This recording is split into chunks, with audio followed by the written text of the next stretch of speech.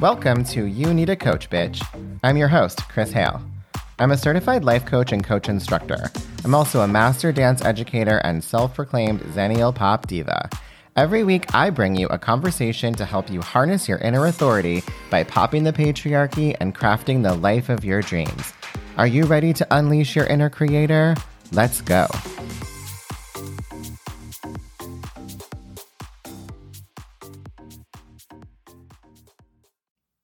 Hey besties, what's up? How are you doing today? Give a little shout out to my friend Gina if you're listening.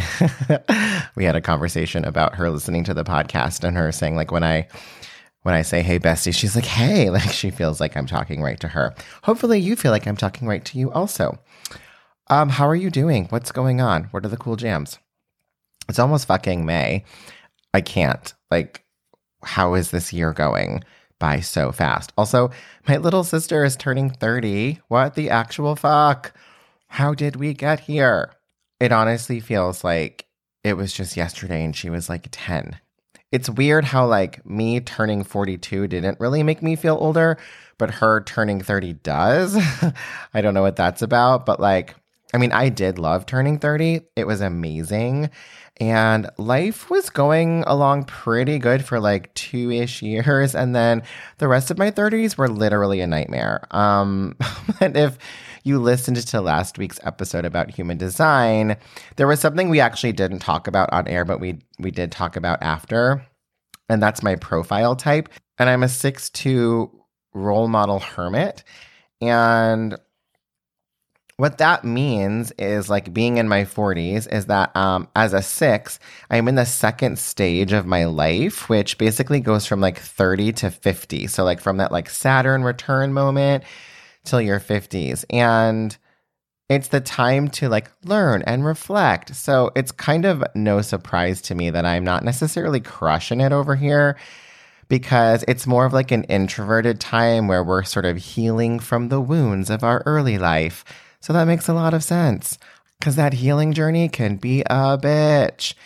My therapist keeps trying to do these like healing my inner child exercises, and I'm so bad at it and I fucking hate it.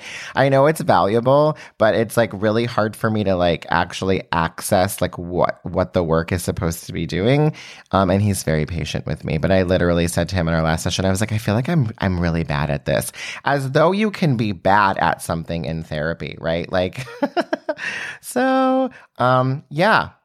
I look back at pictures of my 30th birthday party specifically, not like just being 30, but like the actual party. And I like wish I could go back to that moment, because I had an amazing party, so many friends.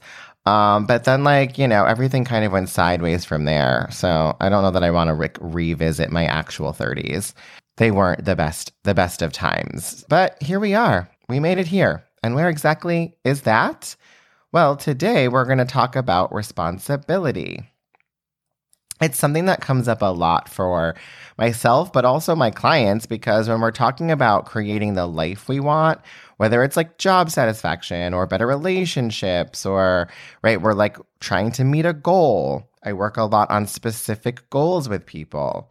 How we show up and what we do is always a choice, and that is going to determine the outcome. But the way it often shows up, this idea of responsibility, or what we're going to talk about today, which is like over responsibility, like taking responsibility for things that are not our responsibility. So it shows up in things we're trying to control because we think we have more influence on them or more control over them than we actually do. And I think this is really hard for us because we want to feel like we have a sense of control. So the first example I notice it in is around health. I've noticed it in my own health, and I've noticed it in talking with clients about like health things that come up for them. And I am a firm believer in the fact that the medical industrial complex is not really incentivized to make and keep us healthy, right? Like, that's not really what they're doing. And that, unfortunately, we have to do a lot in this country on our own to manage our own health. in a way that makes us more responsible than we should be for what's going on with us in terms of our health. I think it also makes us skeptical of medical interventions because, like, medicine is a for-profit enterprise. That, coupled with the idea that we are responsible for our own experience, can make us believe that we have more control than we do, and it can result in us trying to solve things that aren't within our power to solve, or at least not fully. And we also really need to think about who benefits from this, right? Like, if I think I'm a problem and I'm also the solution to the problem, who's benefiting from that? In this case, around our health. My mental health journey is an example of that. So I've mentioned this before, but I thought it was just a personal failing that I could not think my way out of depression, right? I just needed to try harder. If only I was better at meditating. But what I've realized is that there are things out of my control in regard to my depression that I can get extra support from in the form of medication that then make the things I can control, like exercise, meditate, coaching and therapy, more effective. One might call it a holistic approach, right? Like, I'm using both Western medicine, actual pharmaceuticals, coupled with all these other things. So I'm relying on outside things, right? The medication, also on like other people, therapy, like my therapist, a coach, and I also have my own agency. It also means that I have to do some extra work, though, to find people that I trust to be my partners in health. And that's not always so easy because of the way our medical system and our health insurance system is set up. And I'm lucky to have health insurance, but I pay a lot of money for it. And still, it's difficult to find providers that I feel comfortable with. So, right, that is something that then is put on me as a responsibility in terms of work, extra work that I have to do. And so I think that's where it makes it really easy for us to open ourselves up to the newest fad thing that on Goop, right? That Gwyneth is selling us, or our favorite wellness influencer. It makes us susceptible to wanting that to work, right? There is simultaneously this belief that we have to solve everything, but that it requires this magic elixir or something, right? That is going to be this cure-all for all of our illnesses. And it's always going to be something new that's got these spurious health claims, right? So if you're taking something that claims to cure everything from your depression to your eczema, brain fog, is that even a real thing? I don't know, but it sometimes feels like my brain is foggy. Maybe it is a real thing, right? It starts to make me question what's going on with me. And then oh, there's a solution for that. And I guess I need to be responsible for that. You know what I mean? So we end up in that thing. I was just reading something about a magnesium supplement that has all these health claims. And okay, maybe it does help. And I'm not going to tell anybody what they should do or not do with their own body, right? But I looked it up, and magnesium deficiency is very rare. So I don't know if this magnesium supplement helps or not, but I do take one sometimes to go to sleep at night along with my melatonin. I also went on a Facebook rant the other day about collagen. I started taking collagen because my sister was recommending it. But then I had forgotten to take it. And then I was oh, there's all these things that you have to do to keep yourself healthy, and mud water and mushroom supplements and collagen, and right. We probably just all need more water. Maybe we just need to be drinking more water. And I think this is the issue with health stuff, is that we actually, again, we don't have a lot of control over what happens to us inside our bodies. And I don't know that I've talked about this before, but with being a dancer, it becomes very clear, right, that you don't have control over your body in the ways that you wish you did. And I think that can be really scary when it comes to major health stuff.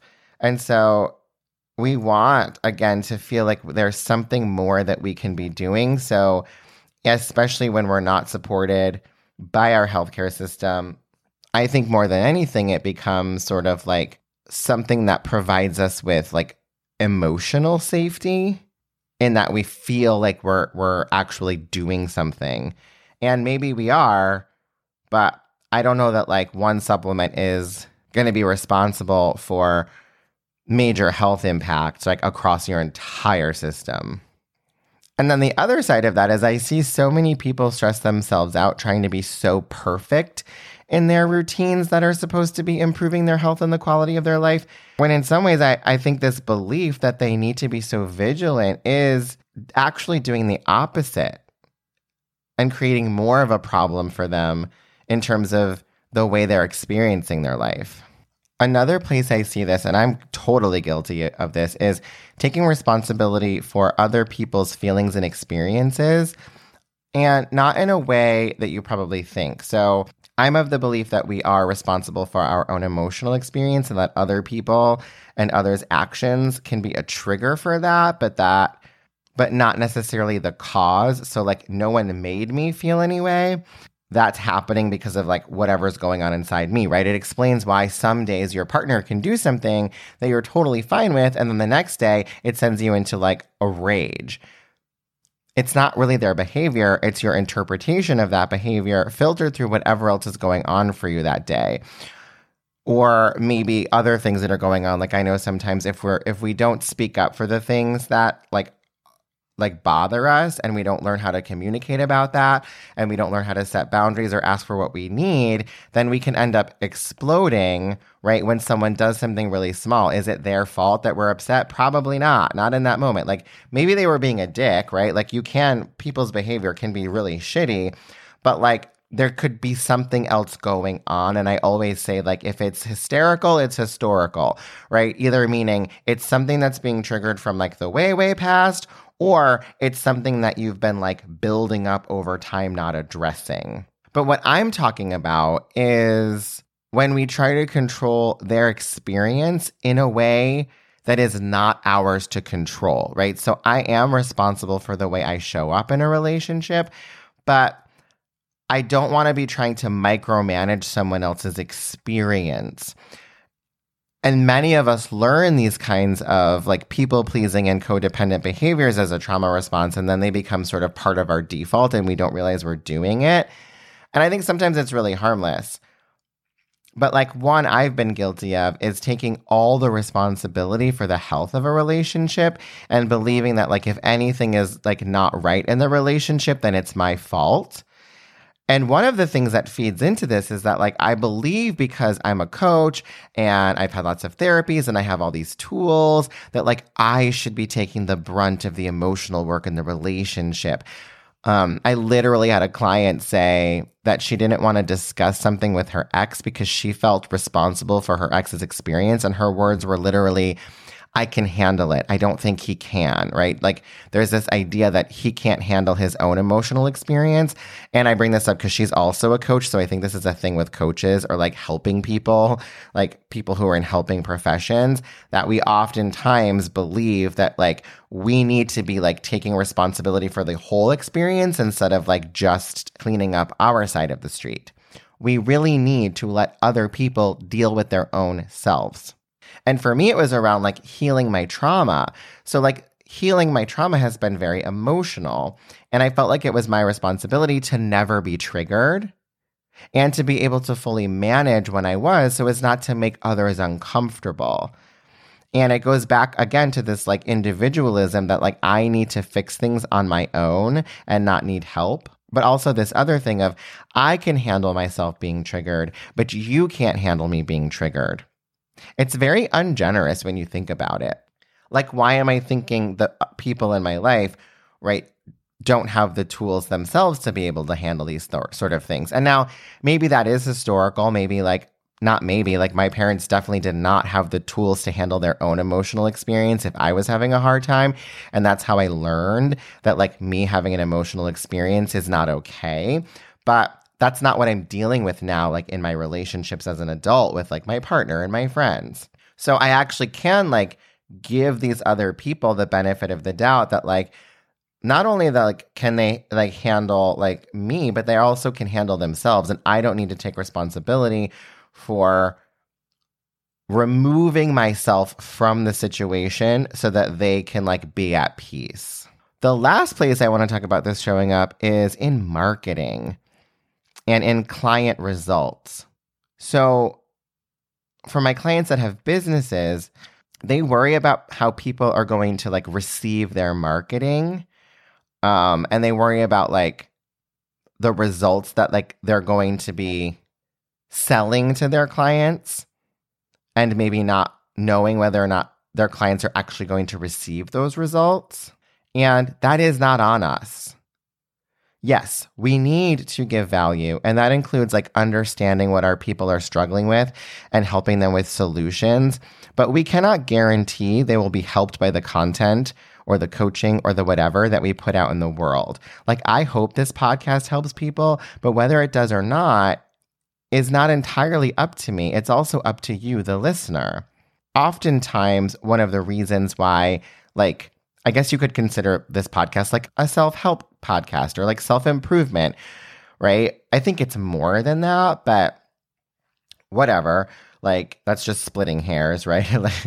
I think one of the reasons why this kind of work, right, whether you're like, you're getting it from a podcast or a book or an Instagram meme, is because people don't take action. People feel like they're doing something by consuming, but it's passive action. Remember what we talked about in the Compare and Create episode, right? Like, it's okay to consume other people's content, but let's use it as like the catalyst for us creating something new, right? Instead of just like tricking ourselves into believing that we're moving forward by consuming other people's content. So that like, if your desired outcome is to make something, right? And in this case, it's to make a change in your life, then we need to be willing to take action and fail and try again. And that's sometimes the missing element. So I've decided to hand back the responsibility to my audience for comprehending what I'm saying. And I'm going to meet them halfway by attempting to say things in like a clear and uncomplicated way. But we both have to do our work. Like, and for me, I never feel underserved if I like also have to Google something while I'm like reading or listening to a podcast or watching TV. Like, I'll take responsibility for my education on that part. Like, I don't need every single person who I'm listening to think of all the points where I might like need education. And on the other side of that, like, I do try to think about the things that I might need to educate my audience about if I'm introducing something new, right? And like, where is the appropriate place to do that? Sometimes, you know, an Instagram post is not the appropriate time to do that. But if it's something that's really important, I want to think about how I'm going to get that information to people, because it is important for me to do that. But then like, I'm also going to like have belief in my potential client or my customer or my audience that they're going to be able to understand it. I don't want to talk down to them. I don't want to be believing that they're not going to be able to like resonate with what I'm saying to them, because if I'm believing that, then I'm talking to the wrong person in the first place. So the concept that is going to help us here kind of like manage this taking more responsibility than we actually have is the concept of radical acceptance. And it's radical acceptance of what is not in our control. Because when we can do that, it reveals what we do have some influence over and what it is worth our time to focus on. So another kind of health thing that's been going on with me is like my teeth and gums. Like, I've been having issues with that. And we're trying to figure it out. And I've been going to my regular dentist, and I've had to go to a periodontist.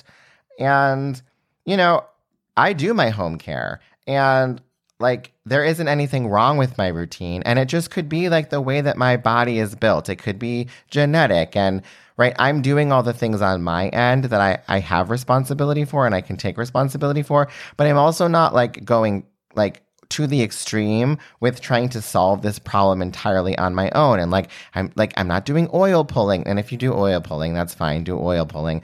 I just don't know that like there's any actual science like out there like that does anything, or it actually works. And maybe it does. And if it works for you, that's great. But like, that's not something that's like that I'm willing to do. So that's another thing we have to think about, or like, what are the things that we're willing to do and the things that we're not willing to do, and what's available to us. Like, I have the ability to see this periodontist and her try to help me figure out what might be going on. And it might turn out that, like, for whatever reason, the way my body works, I need to go to the dentist more often. I might need to go 4 times a year instead of 2 times a year.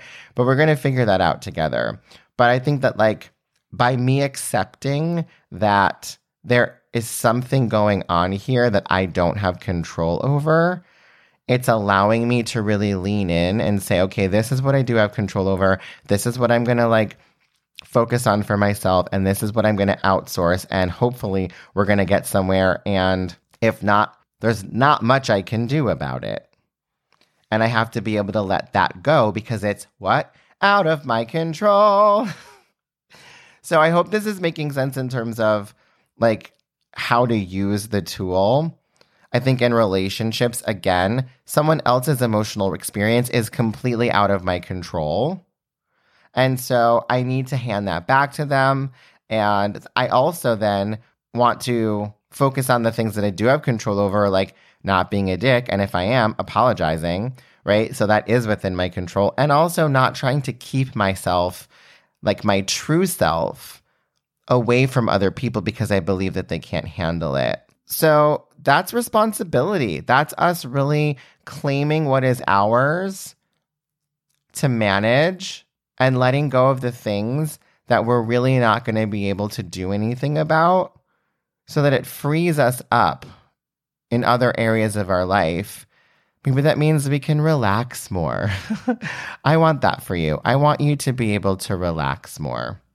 So I hope you have a great and relaxing weekend. And exciting next week. I thought it was this week, but it's not. Next week is going to be like officially a year of podcasts. So it will be the 53rd episode, but I like threw out a bonus episode in there at one point. So like this is the 52nd episode, but next week will actually be the 1 year of You Need a Coach Bitch podcasts. What?